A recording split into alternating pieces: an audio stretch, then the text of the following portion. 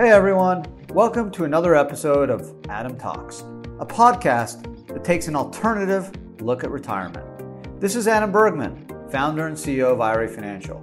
If you want to learn more, you can subscribe to our YouTube channel and follow us on social media. Just search IRA Financial. Hey everyone, and welcome to another episode of Adam Talks. I'm Adam Bergman, tax attorney and founder of IRA Financial. On today's episode, is the Roth conversion dead?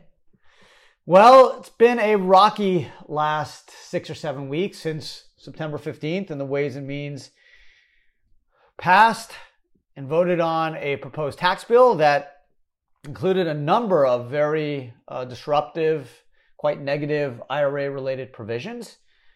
And one of them, particularly, sought to essentially end Roth conversions in 10 years for income earners above a certain threshold, i.e. $400,000 or $450,000 if you're married, filed jointly. Now, as of November 1st, when I'm taping this podcast, these IRA provisions do not appear to be in a final bill. But what does it tell us? What does it indicate? What can we learn from this proposed Ways and Means tax bill? And a couple takeaways. Number one, government, Congress, Senate, they could change their mind anytime they want. They can change the rules on us anytime they want. And I've mentioned this multiple times that one of my mentors, who's been in the retirement pension business for almost 40 plus years, told me, Adam, I don't love Roths. I was like, what do you mean, Tim? He's like, listen, I've been in this business longer than you probably were born, and longer than you were alive. And I saw something that spooked me. It's like, what was that? He said, well, before 1981, Social Security payments were not taxable.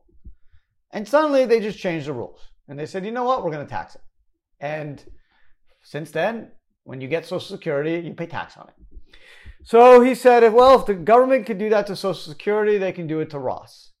And I would rather get my tax deduction, because once I have my deduction, they can't take it back from me. I already used it to reduce my taxable income in a prior year. So if they change the rules on us in 2, 5, 15, 30 years, okay, but I already got my deduction, so I at least got some benefit from that contribution. Whereas if you did Roth contributions, it was after tax. And the idea with the Roth, obviously for those who may not be aware, is that when Roths were created in 1997 by Senator Roth of Delaware, Democrat, the idea was, hey, we want to encourage more people to save for retirement, so we're going to add a certain unique flavor to the retirement system, is we will allow people to make after-tax contributions, so it doesn't hurt Treasury's ability to collect revenue. But if you're over 59 and a half and the Roth has been open at least 5 years, all the money you pull out of the Roth IRA will be tax-free. So it doesn't cost the Treasury anything because there's no deduction. And the idea is it incentivizes people to save because you have to be patient in order to recognize the rewards of the Roth, which means tax-free income and tax-free growth. So ever since the Roth was created, many people, including myself, and just for the record, I wrote a book on the Roth IRA called In God We Trust and Roth We Prosper. You can pick it up if you'd like, essentially on Amazon or anywhere else you find books these days. And I was probably the biggest Roth guy out there. I mean, all my retirement funds are in Roth. Every dollar I converted from former IRAs, from law firms I used to work at that rolled from a 401k to a traditional IRA, I have converted to Roth. All the contributions I make to the IRA Financial 401k plan is in Roth. So same with my wife. So I'm all in Roth. However, to be honest, the last 6 weeks were spooky. And I don't know what I'm going to do going forward. I actually may switch my contributions from my 401k plan to pre-tax. Why? Because I'm 46. I have no idea if the Roth will be preserved in 13 years. Now, this is, forget about the cap, right? The idea One of the provisions in the recent tax bill was that there'd be a cap on all retirements of $10 million. But we know Senator Wyden in 2016 proposed a $5 million cap on Roth. So it's all possible. Now, if there's a divided government, a divided House and Senate between Democrats and Republicans, I don't think we're going to see any extreme retirement type legislation. And that's the spookiest part. And yeah, I'm using the term spooky just the day after Halloween, but it is spooky because I always believed, and I've said this repeatedly on podcasts and videos, is that the retirement system is bipartisan. We saw that with the 2019 Secure Act. Democrats, Republicans, they can't agree on much, but they can agree that the retirement system works. It works, that it helps people save. Yes, agreed, not enough Americans are using it, but for those that are using it, it works. Your money grows faster without tax. That is the concept in tax deferral, and it's the concept that is the foundation of tax deferral that are known as compounded returns. And Albert Einstein coined the phrase, eighth wonder of the world. Your money doubles every 8 years if you can average an 8% rate of return on your money. So it works. The system creates more wealth than it would if you save through a taxable account. And it's essentially been the hallmark of our privatized retirement system since the advent of ERISA in 1974. So Roths are becoming more and more popular over the last probably 10, 15 years. More and more people have understood the potential benefits that, hey, if I can hit a home run in a retirement account and do it in Roth, then once I'm over 59 and a half and the Roth's been open 5 years, it's all tax-free, right? I don't have to worry about ordinary income. I don't have to worry about capital gains or holding period or basis or short-term or long-term. It's all tax-free. Whether I buy Bitcoin or stocks or real estate or gold, it's all tax-free. So obviously with asset appreciation skyrocketing over the last 2 or 3 years, there's been more and more of a push to have people open up Roth IRAs or even contemplate conversions, right? When someone contemplates a conversion, the idea is, hey, I'm going to pay tax today, ordinary income tax, no 10% penalty, but ordinary income tax on an asset that hopefully in the future will be worth a whole lot more. And so long as I'm patient and I'm 59 and a half and I've waited at least 5 years after that conversion, all the money I pull out of the Roth will be tax-free, which the belief is that income tax rates will go up. We saw the push this year, and it seems like a income tax or corporate/capital gains tax rate may not go up this year, but in all likelihood, it will go up in the near future. We have trillions and trillions of dollars of money we spent dealing with COVID, and ultimately Treasury is going to need more money to pay for many more programs, and if interest rates go up, even to pay down the debt. So there is a very good chance that taxes will go up. But even if they don't, even if the highest tax rate stays at 37%, being able to shelter your growth tax-free and be able to pull out those funds tax-free, even at a 37% tax rate, is a huge, huge advantage, right? So more and more people have looked at conversions. Some have done really well in them. And obviously the downside of conversions is the Enron case, right? The Lehman Brothers case, the Bear Stearns case. You convert today at a value, and then the stock tanks, or Bitcoin tanks, or gold tanks, or real estate tanks. And now you pay tax to Uncle Sam at a high valuation, and you may not be able to see that number again for many years, if not ever. So that's the risk. There is a risk reward. The risk is paying tax up front, which as a tax lawyer, I never love paying tax before I have to. Deductions are great. Credits are better. Deferral is the prize, and obviously no tax is the winner. But deferral is important. So anytime you pay tax up front on future gains, there's a risk-reward proposition you need to consider. There's no right or wrong answer. You can do conversions over 1 year, 2 years, 10 years, 20 years, right? If you're 45 years old and you have $200,000 in an IRA that ultimately you want to Roth, you can pick a number of years you want to convert it, whether it's all at once, over 5 years, 10 years. Maybe you have net operating losses from your business that it could absorb the converted amount, which would be taxable, or you have other losses, or you have a low income year. These are all the factors you would consider to determine how much you want to convert in a given year.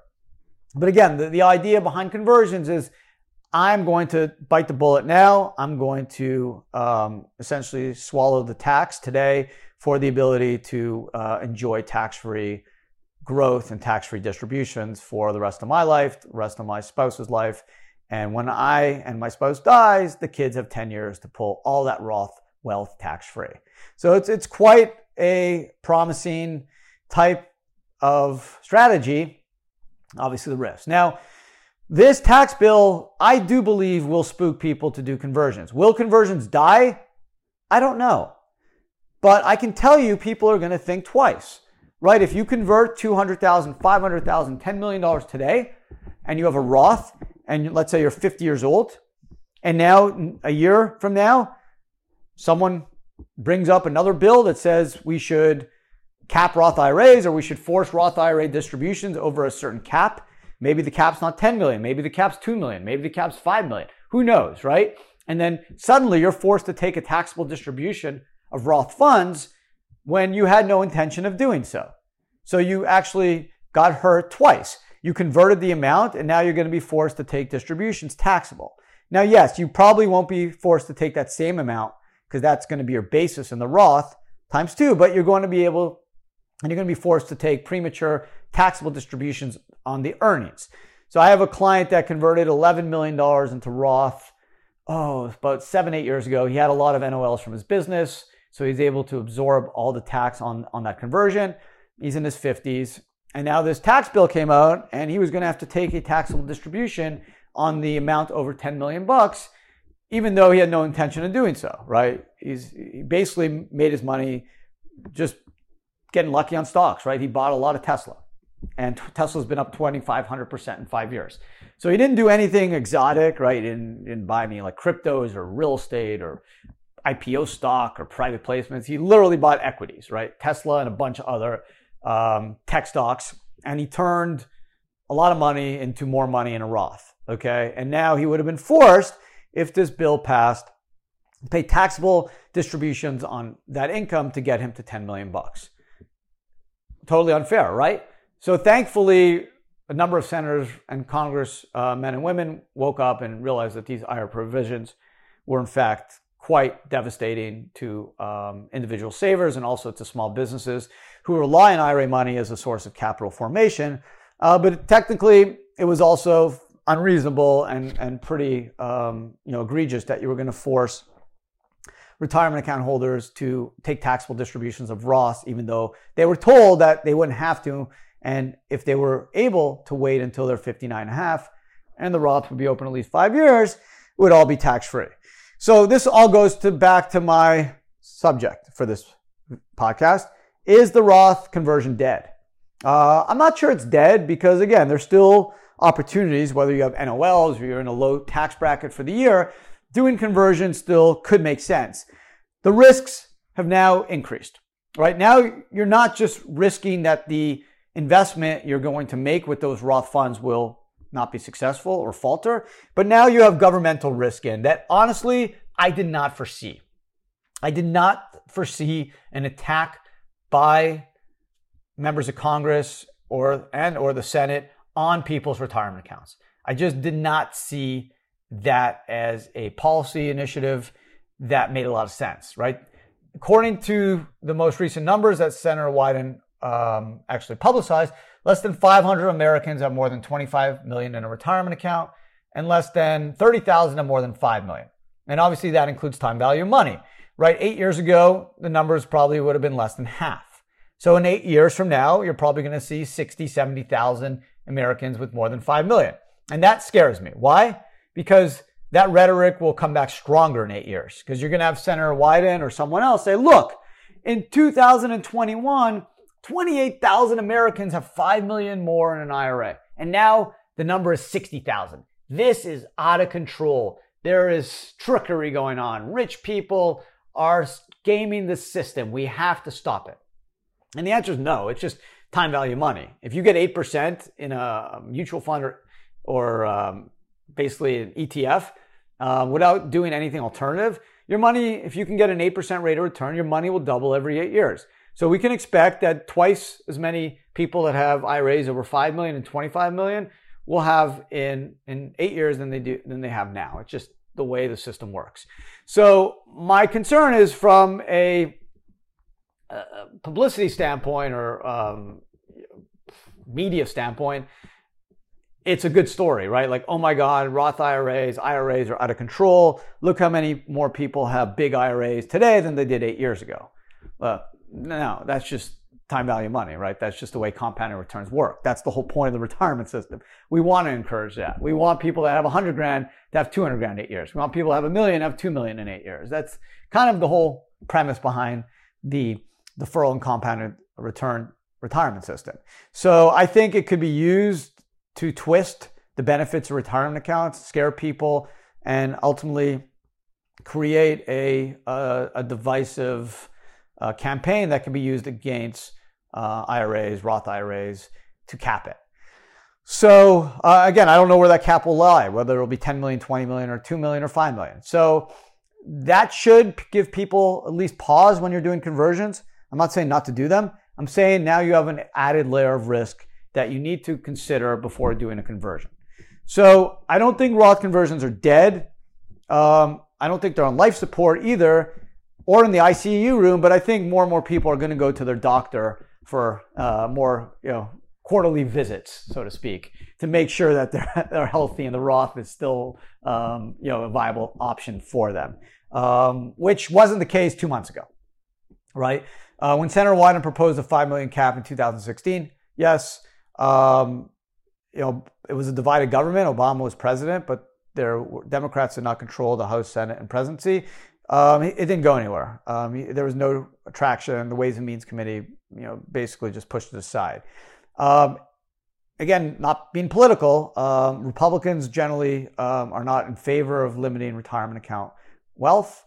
So this is more of a Democrat progressive issue, seemingly over the last 5 years. Mainly Senator Wyden. I'm not sure Bernie Sanders is really into retirement accounts. It's mostly Senator Wyden, Congressman Neal to some degree, but it's mostly Wyden. This has been his issue du jour. So who knows, right? Who knows if the Democrats will keep the power next year, in 4 years, in 8 years, in 12 years? I don't know, right? Eventually, the Democrats will control the House, the Senate, and the presidency. It's going to happen. I don't know when, again, it will happen. And it could continue, right? They could maintain it in November of next year. We don't know. So as long as the Democrats have full control over the House, Senate, and presidency, there's always a risk that retirement accounts will be in the crossfires of their policy. And whether it's limiting conversions to those that make under a certain income threshold. Funny enough, the provision in the bill actually only kicked in 10 years. Why? Because they actually like conversions. Believe it or not. Senator Wyden won't admit it. They like conversions. Why? It generates money, right? Generally, people that convert retirement accounts are paying tax before they have to. So it's free money to the Treasury. And generally, the people that are converting money have money. You're not going to convert $50, right? You're generally converting, more meaningful money in a retirement account.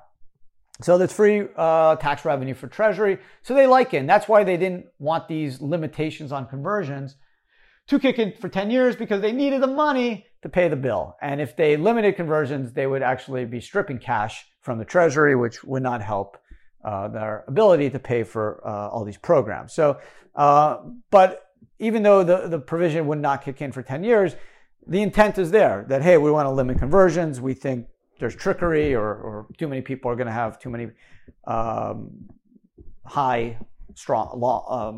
Roth IRAs or Roth 401ks, and we don't want that. We don't want runaway Roths where people never have to pay tax. One thing is Roths are subject to estate tax, okay? So if you pass, the Roth will pass tax-free to your spouse, just like any asset you have, whether it's personal cash or not. But when your spouse passes, the estate tax will trap that money if your estate is above the lifetime exemption. The estate would pay the tax on the retirement account, and then your kids would have 10 years to pull it out tax-free. So it's not like it's going to escape taxation forever. It could still be subject to estate tax. But that being said, Roth conversions, which I was, again, a huge proponent of. I've done many videos, books, podcasts on Roths and Roth conversions. I'm in a wait and see mode, to be honest. So if someone asks me, and I've gotten a bunch of questions from clients about conversions in the last couple of weeks, and I honestly said, just wait it out. I would not do conversions today. Even if the IRA provisions don't make it into a final bill, I'm not sure I would do conversions until I saw what happened to an election. If the Democrats keep control of the House and Senate and the presidency, which they will have for 2 more years after next year's election, again, the IRA provisions can come back and be subject to potential attack and limitation by Senate Finance and Ways and Means Committee, or separate legislation by the IRS. So it's not going to be out of the woods. So I'd probably wait, because what I don't want to happen is someone does a conversion tomorrow and then in 2 years they basically just cap Roth IRAs or force you to do required distributions. And we don't know what that number will be. Again, right now it's 10 million. It was 5 million in 2016. Maybe it will be 1 million. Maybe it will be 2 million in 3 years. I don't know. Okay, and I'm usually super pro retirement accounts. Again, bipartisan area that Democrats and Republicans can agree on, that generally, in both sides, Democrats and Republicans generally have very similar views of the importance of saving and the retirement system. And this is kind of the first time where retirement accounts were in the crossfires of Democrats as potential free money to pay for some programs. Whether you agree with them or not, the idea that forcing people to take money out of their retirement account to pay for these programs when they were told essentially a different set of rules, to me, seemed egregious and unfair. You want to increase people's taxes going forward? Okay. But to force people that were under a certain guideline, a certain set of rules for Roth IRAs, and then forcing them, and basically just ignoring those rules and forcing them to take taxable distributions, that seemed wrong. That just didn't seem that would be possible in America. So things happen. We saw it in Social Security, but again, that was a tax in the future. This was basically saying, you know what? Yeah, you were under these rules for the last 5, 10, 15, 20 years since 1997. Who cares? We're just going to ignore those rules and then basically not even grandfather you in, but just tax you on certain income, even though you were able to have that tax-free account yesterday. So it just, again, was something that was super aggressive and just kind of spooked me. And staying within the Halloween flavor, just stay vigilant and think twice before you do a conversion. I'm not saying they don't make sense, but I think we've all learned a lesson from this proposed tax bill that IRAs, Roth IRAs, there's lots of money, $12 trillion in IRAs, $33 trillion in retirement money. And when you're looking to pay for programs, sometimes politicians are short-sighted and they just see dollar signs instead of people behind those dollar signs. And we almost got into a very difficult situation where people were going to have to take money out of their IRA forcibly and pay tax. Thankfully, cooler heads prevailed, and it looks like all the IRA provisions, except DISCs and FISC, which doesn't really apply to anyone, foreign sales corporations, could have some limitations. But otherwise, the Roth, the caps, the accredited investor, all those provisions seem like they won't be part of a final tax bill. So there you go. I kind of got off a little bit on like a long-winded tangent. I'm sorry about that, but yeah, this is very dear to my heart. I have all my retirement savings in Roth. So does my wife. I've done conversions. I'm not at 10 million bucks clearly, but I hope to get there. Right? That's the goal. We all should be having a goal to have a large Roth. That's the whole point of this. And with time value of money and starting early and being patient, we all can have very, very high net worth IRAs. It's nothing to be ashamed of. Unfortunately, recently, some of these successful investors have been shamed and have potentially been subject to forced distributions for no reason than doing what they were told was legal, and in most cases were just doing it through public securities, things like that. They just had more years and were just lucky or good investors. But would be potentially penalized for that, which again, I'm happy cooler heads prevailed and those provisions are not going to be law, but still it's spooky, and we need to be vigilant and need to think hard before doing conversion. So the Roth conversion, I don't believe is dead. It's not on life support. It's not in the ICU, but I think regular doctor visits are in order.